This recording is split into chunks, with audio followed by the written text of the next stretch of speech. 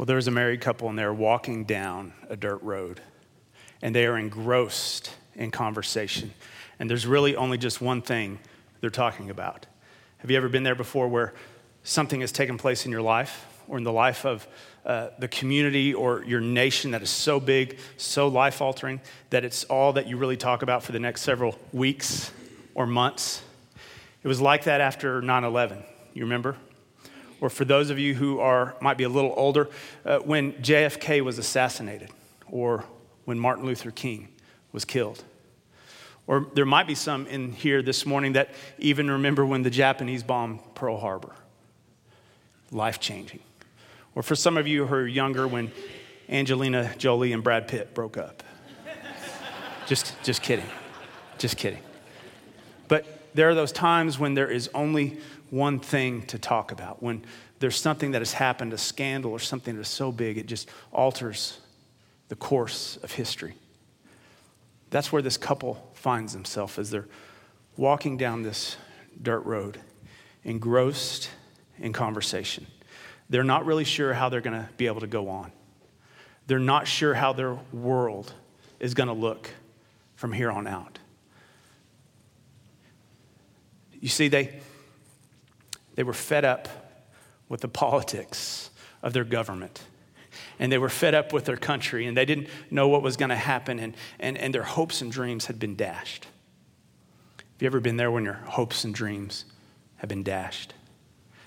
And so they're walking along, and that's when all of a sudden this stranger comes up behind them and asks them, "What are you talking about?" Now, they're already in shock. But as they turn and look at this stranger, their mouths are open. They're shocked that this guy has no idea what is going on. What do you mean? What are we talking about? I mean, because this is all anyone is talking about. How could he be so foolish? How could he be so ignorant? How could he be so insensitive? How could he be so stupid not to know what they're talking about? I mean, this was front page news. This was all Fox and CNN was talking about. This was taking up all your Twitter feed. This was the only posts on Facebook. These were the only pictures being posted on Instagram was on this scandal. And so, in fact, the husband named Cleo turns to the stranger and he's just like, "What do you mean? What are we talking about? Have you been hiding under a rock that you have no idea what's going on?" And the stranger looks back and says, "Well, in fact, I have been hiding under a rock for the past 3 days. So why don't you enlighten me?" And that's when they begin to talk about this man who they had pinned all their hopes and dreams on. This man who spoke like a prophet. This man who acted like a priest in the way that he forgave people. This man who they thought would come in and take over and thought would be their new king. See, this man, they said, he spoke like no one else we'd ever heard before. In fact, when he spoke, he sounded like a god. And so this Savior, this prophet, this priest, this king, who they'd pinned their hopes on, had been murdered. And their life was never going to be the same. They didn't know how they were going to go on. And so the stranger, he begins to try to break the ice again. And, you know, it's hard to know what to say in these times, right? It's hard to know what to say when something so life-altering has happened.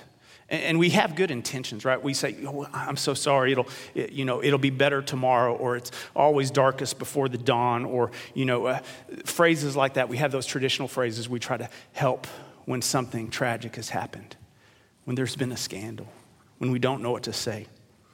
And this stranger, he's trying to break the ice, but he doesn't say any of those traditional words. In fact, he turns to that couple. He looks them straight in the eye, and he says those words we all long to hear. "Are you stupid?" Are you stupid? Because thankfully he doesn't stop there. He goes on and tries to explain to them why they're stupid. And he says this, was it not necessary that the Messiah should suffer these things and then enter into his glory? Then beginning with Moses and all the prophets, he interpreted to them the things about himself in all the scriptures. They couldn't see that it was necessary.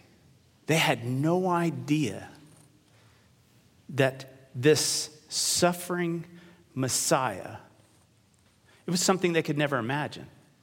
A God who suffers. Now that would be a scandal. I wonder if they laughed when he said that.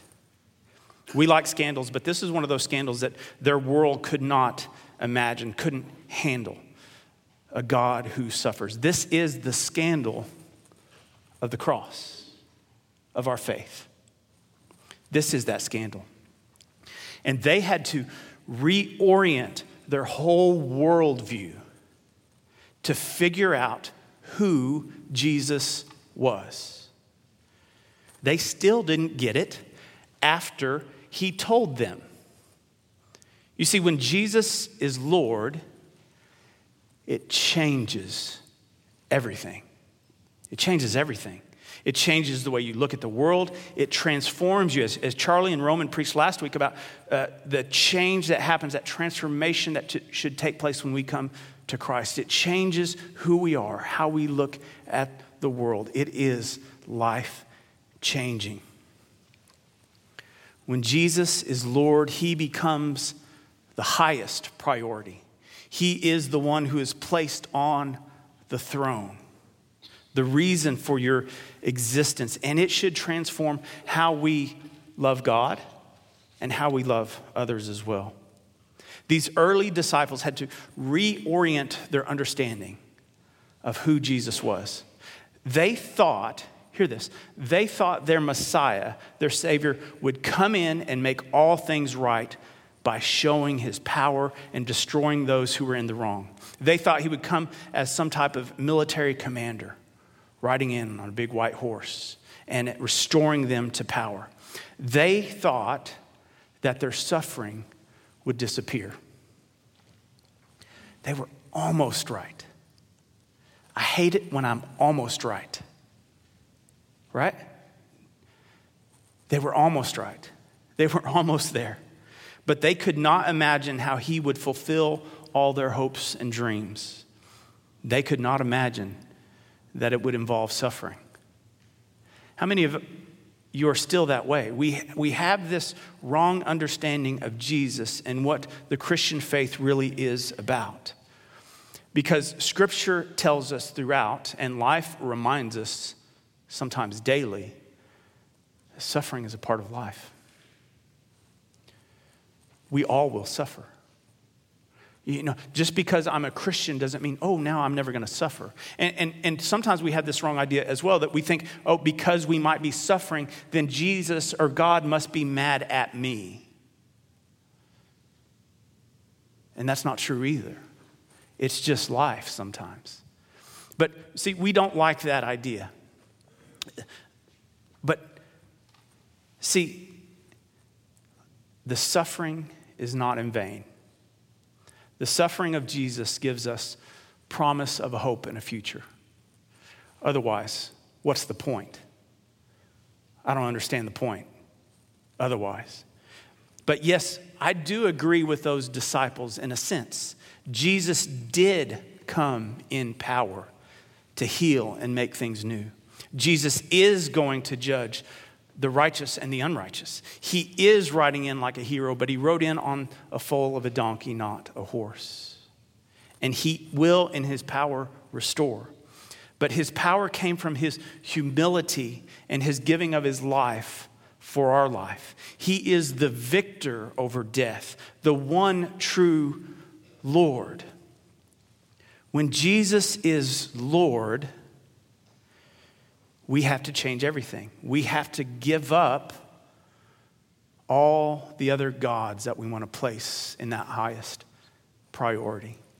And that's what the Apostle Paul reminds us of from our text that Darla read from 1 Corinthians. When he's writing to the church in Corinth, he says this, "Indeed, even though there may be so-called gods in heaven or on earth, as in fact there are many gods and many lords, yet for us there is one God, the Father, from whom are all things and for whom we exist, and one Lord, Jesus Christ, through whom are all things and through whom we exist."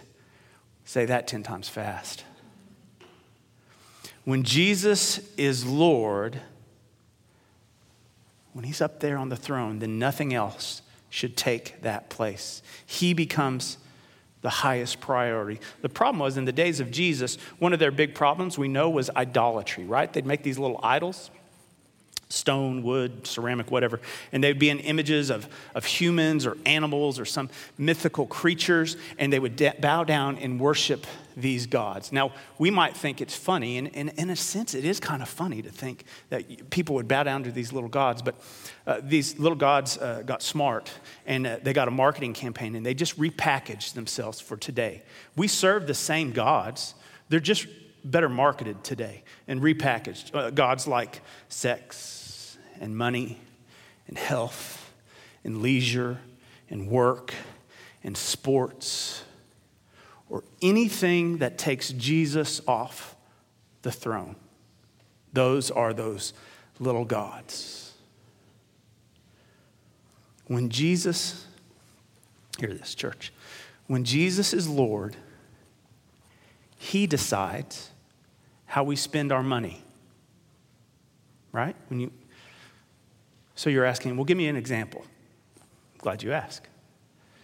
The average Christian spends more money on lottery tickets than they give to world missions. Who's Lord? The average Christian spends more money on their family vacation than they give to God in a year. Who's Lord? When Jesus is Lord, he decides how you spend your money. I'm not sure God says, yeah, go buy some more lottery tickets. When Jesus is Lord, he decides how you treat your enemies, how you talk about them, and how you treat your friends, and how you talk about them. When Jesus is Lord, he decides what is true. I don't. We don't. And if we want to know what is true, then we actually have to read this to understand what he expects and what is truth.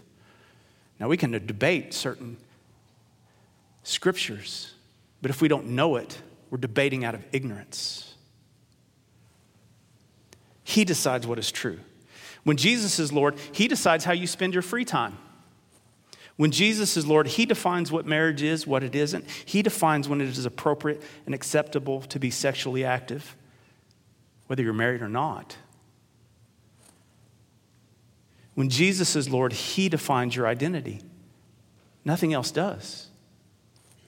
When Jesus is Lord, he reorients our priorities. When Jesus is Lord, our lives should show that we trust him and follow him. When Jesus is Lord, we should give him glory. When Jesus is Lord, we should learn to love as God loves and forgive as God forgives. Church, we must understand this. It is through Jesus Christ, as the scripture said, that all things exist. If he is Lord, then it should transform your life. So, church, I have a very important question for you today. Are you stupid? Are you stupid? Because someone's going to call you stupid. I guarantee you live long enough, someone is going to call you stupid, and you'll probably deserve it. But here's the thing. Who do you want calling you stupid? Either Jesus is going to call you stupid and foolish for not understanding and living for him, or the world will call you stupid for following Jesus. We would rather have the middle ground. The middle ground has no power. You have to choose. As Paul also reminds us in 1 Corinthians 1:18, for the message about the cross is foolishness to those who are perishing. But to us who are being saved, it is the power of God. When Jesus is Lord, it changes everything. But the good news of making Jesus Lord is that it gives meaning to our existence. Everything else is stupid and foolish. See, Jesus suffered and then was glorified, right? That is what we will experience as well. In life, we will suffer, but through Jesus, we have the promise of glory. I pray that our eyes would be open to see the gift of Jesus to us as our Savior and Lord.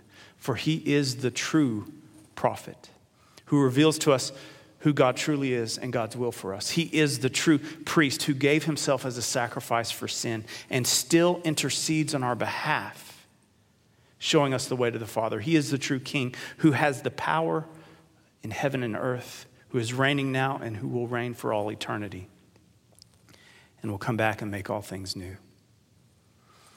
Will you allow Jesus to be Lord? I hope you don't take that lightly. For that couple who is walking down that road to Emmaus, when did they recognize the stranger? It was later on that evening when they invited him to come to their house and eat a meal with them.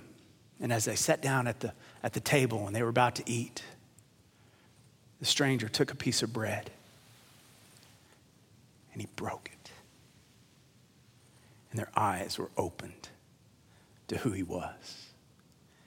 Didn't our hearts burn within us when we were on the road? Let us pray. We thank you, O God, that you were broken in order to make us whole. That in our brokenness, we can come to you. You don't desire that we have it all together. As the hymn says, you take us just as we are. But you call us from where we are to where we should be, to grow closer to you, to grow in holiness and life.